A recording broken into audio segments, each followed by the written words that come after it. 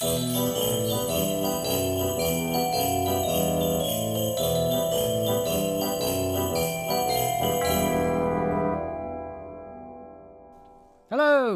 and welcome to History for All of You. Yes, what are we doing now? I've got a bit of indigestion. Well, maybe we shouldn't do anything about food or drink. What about the holly and the ivy, which is actually a little bit sexy, don't you? Well, I mean, this is the thing. Is our audience ready for some festive sensuality? Really hope so. I mean, if you've stuffed a turkey and managed to show love to the whole family, surely at the end of it you do want to perhaps get a little roister-doistery. Do you know what I mean? Oh, yes. Doesn't really happen in our house, but that's because we have so many round. I mean, we have the nieces, we have the step-nieces, we have the nieces-in-law, there's a nephew, but he's very quiet anyway. And so, yeah, everyone's a bit busy, and I'm a little bit tired by the end of the day. And then there was one night when Helena's father accidentally trapped me in the loft, which was a little embarrassing, especially as no one noticed for a few days.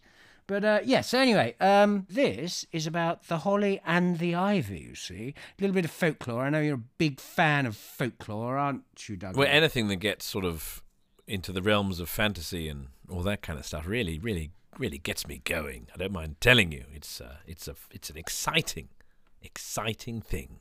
So, what have you got for me now? So there's the holly and the ivy.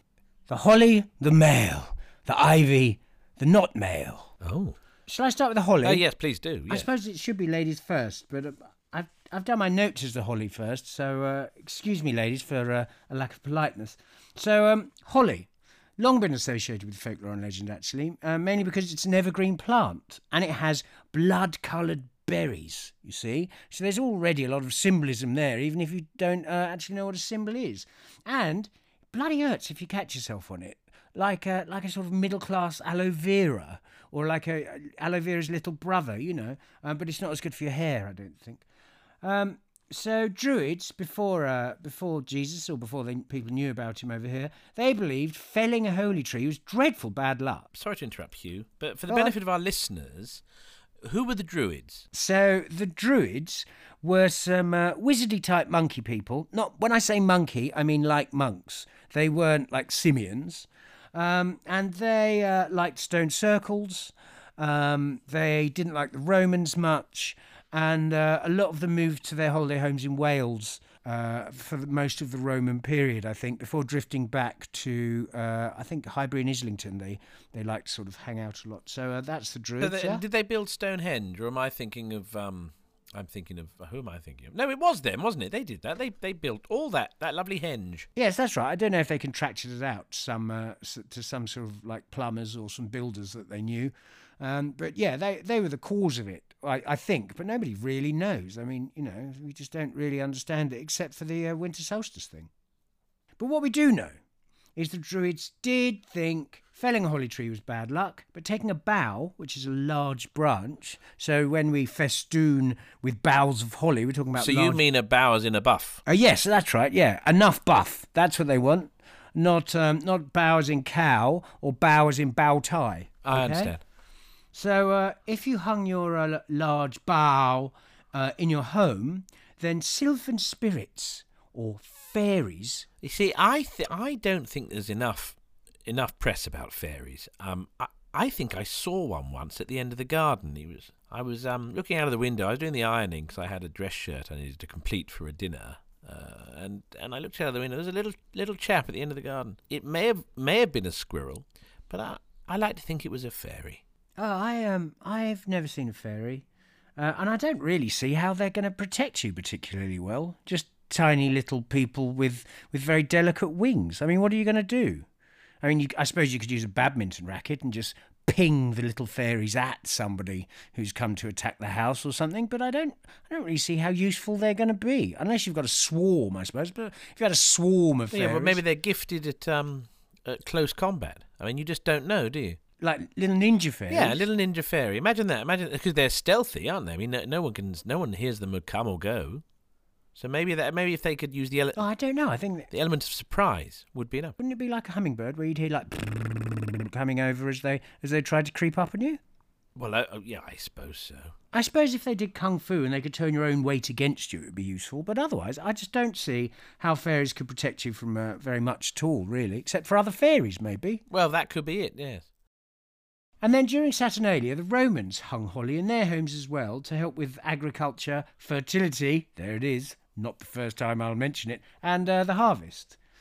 Now, if holly with smooth leaves was used, the woman of the house would be in control for the year ahead, which obviously the Romans thought was quite bad news. But men would rule if there were pricks, you see, and harmony would ensue if it was a mix of pricks and smoothness. Well, I think it's safe to say that it's a lot of smoothness in your house, isn't it? I mean, that's okay. I've never been a particularly prickly person. I don't really shout except about pasta. And even when I drive, I'm more likely to weep at other people's awful driving than actually start shouting at them. Even if they leave fog lights on. I mean, I don't actually shout at people. No, you're a very agreeable man, Hugh. Thank you. That's very nice of you to say. I do actually try. So Pliny tells us that holly... elder or younger? The middle one again. Right. If holly's planted near a house, far from the sea, it repels haddock, it defends the house from lightning, strip lighting, witchcraft and stitchwork. Holly flowers can just cause water to freeze immediately. So they didn't actually need freezers then. That's why they didn't invent them until much later. The wood of the holly tree, if thrown at a squirrel, would make it lie down next to it on a small towel as if sunbathing. Which, you don't see that often now. No, but this lends to my theory that maybe the squirrel was a fairy. I think your squirrel was a squirrel. I think you're right, I really wanted it to be a fairy, Could your squirrel fly? Well, it left quickly. Could the squirrel fly? No. Did it jump with a furry tail across trees? Yes. It was a squirrel, wasn't it? It probably was, yeah. I don't want to hurt you too much. But... No, I'm sorry. Right, so many whips used by coachmen were actually made from holly branches because Hollywood is impervious to pricks. Well, I would question that when I watched last year's Oscar ceremony.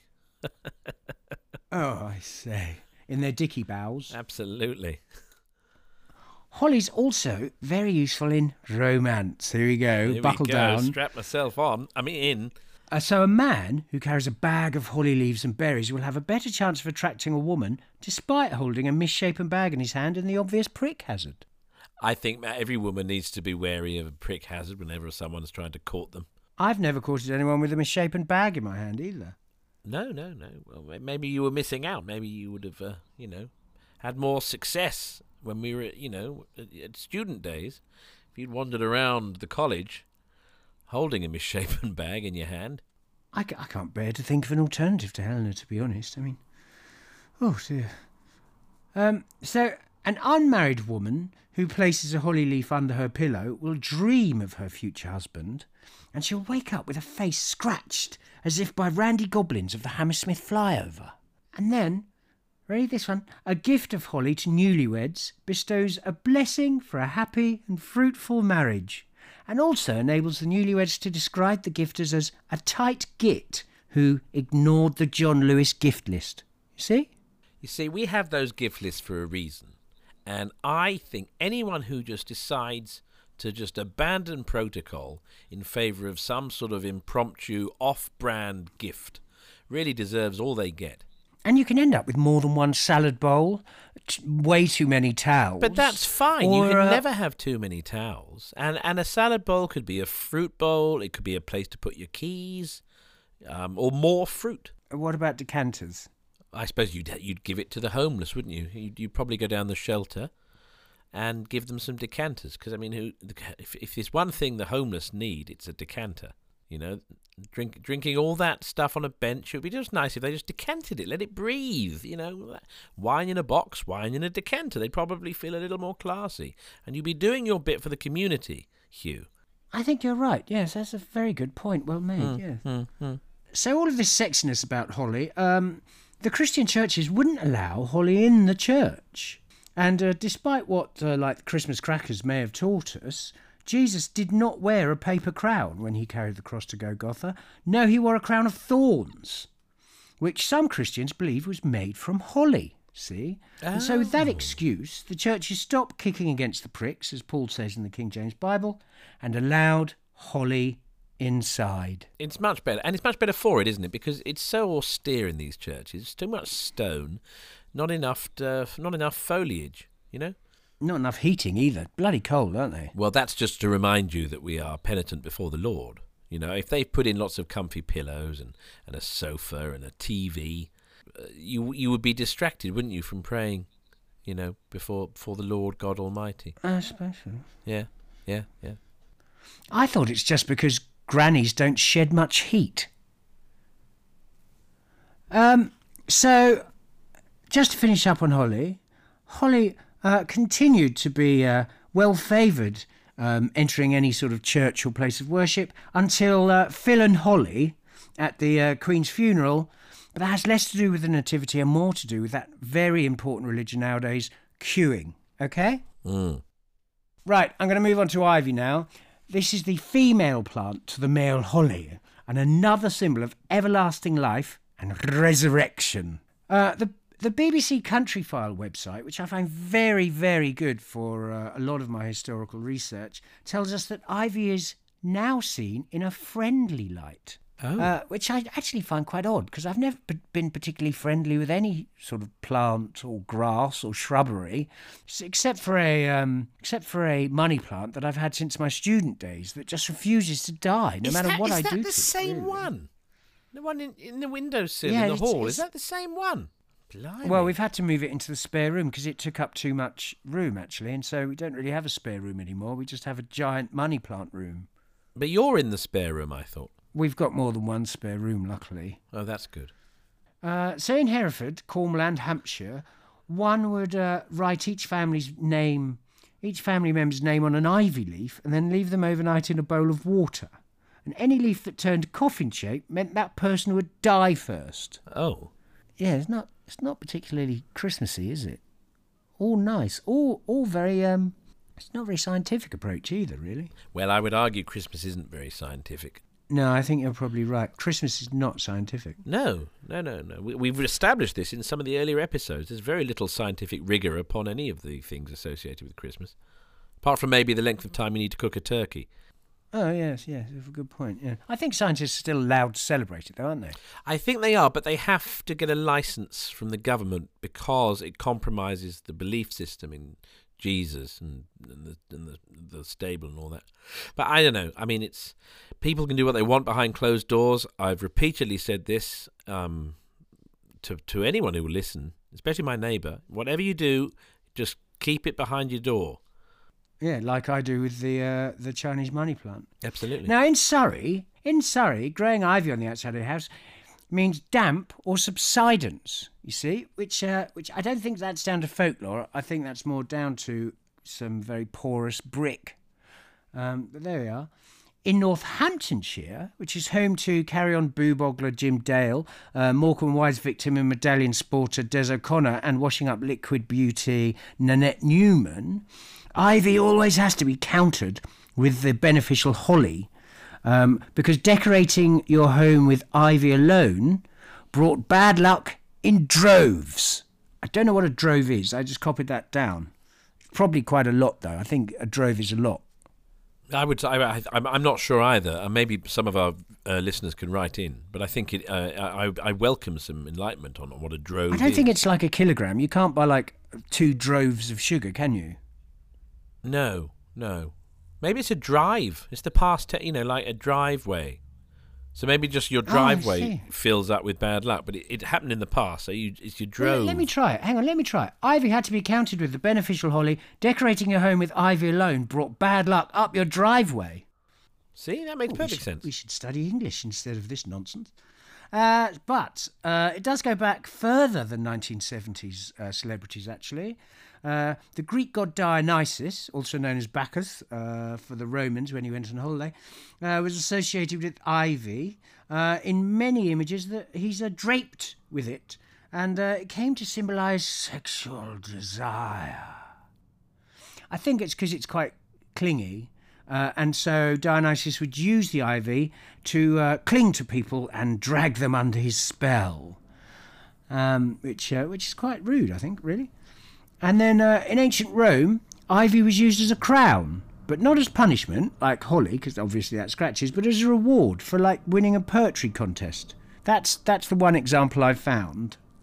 So I don't think they wore it for very much, except for poetry. Well, they love their sort of, leaf-based hats, don't they? If it's not ivy, it's laurel leaves, isn't it? I mean, they. I suppose that in Roman times you could be the local sort of flower seller and a milliner gardener. A milliner gardener, yes. Absolutely. I think I went to school with the milliner gardeners. So the Romans also believed that wearing ivy around the head could stop you getting drunk.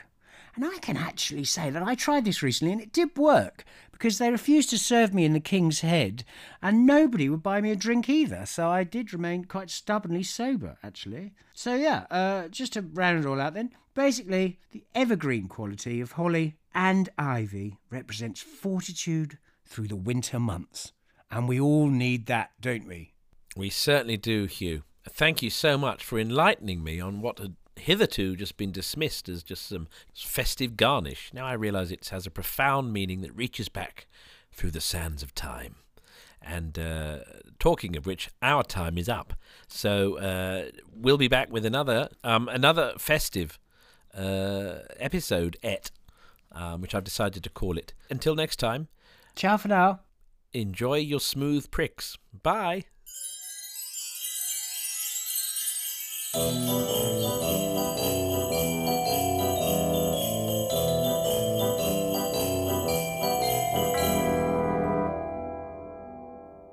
This podcast was produced, written and performed by Adrian McKinder and James Devonshire, with music by Mike Jones.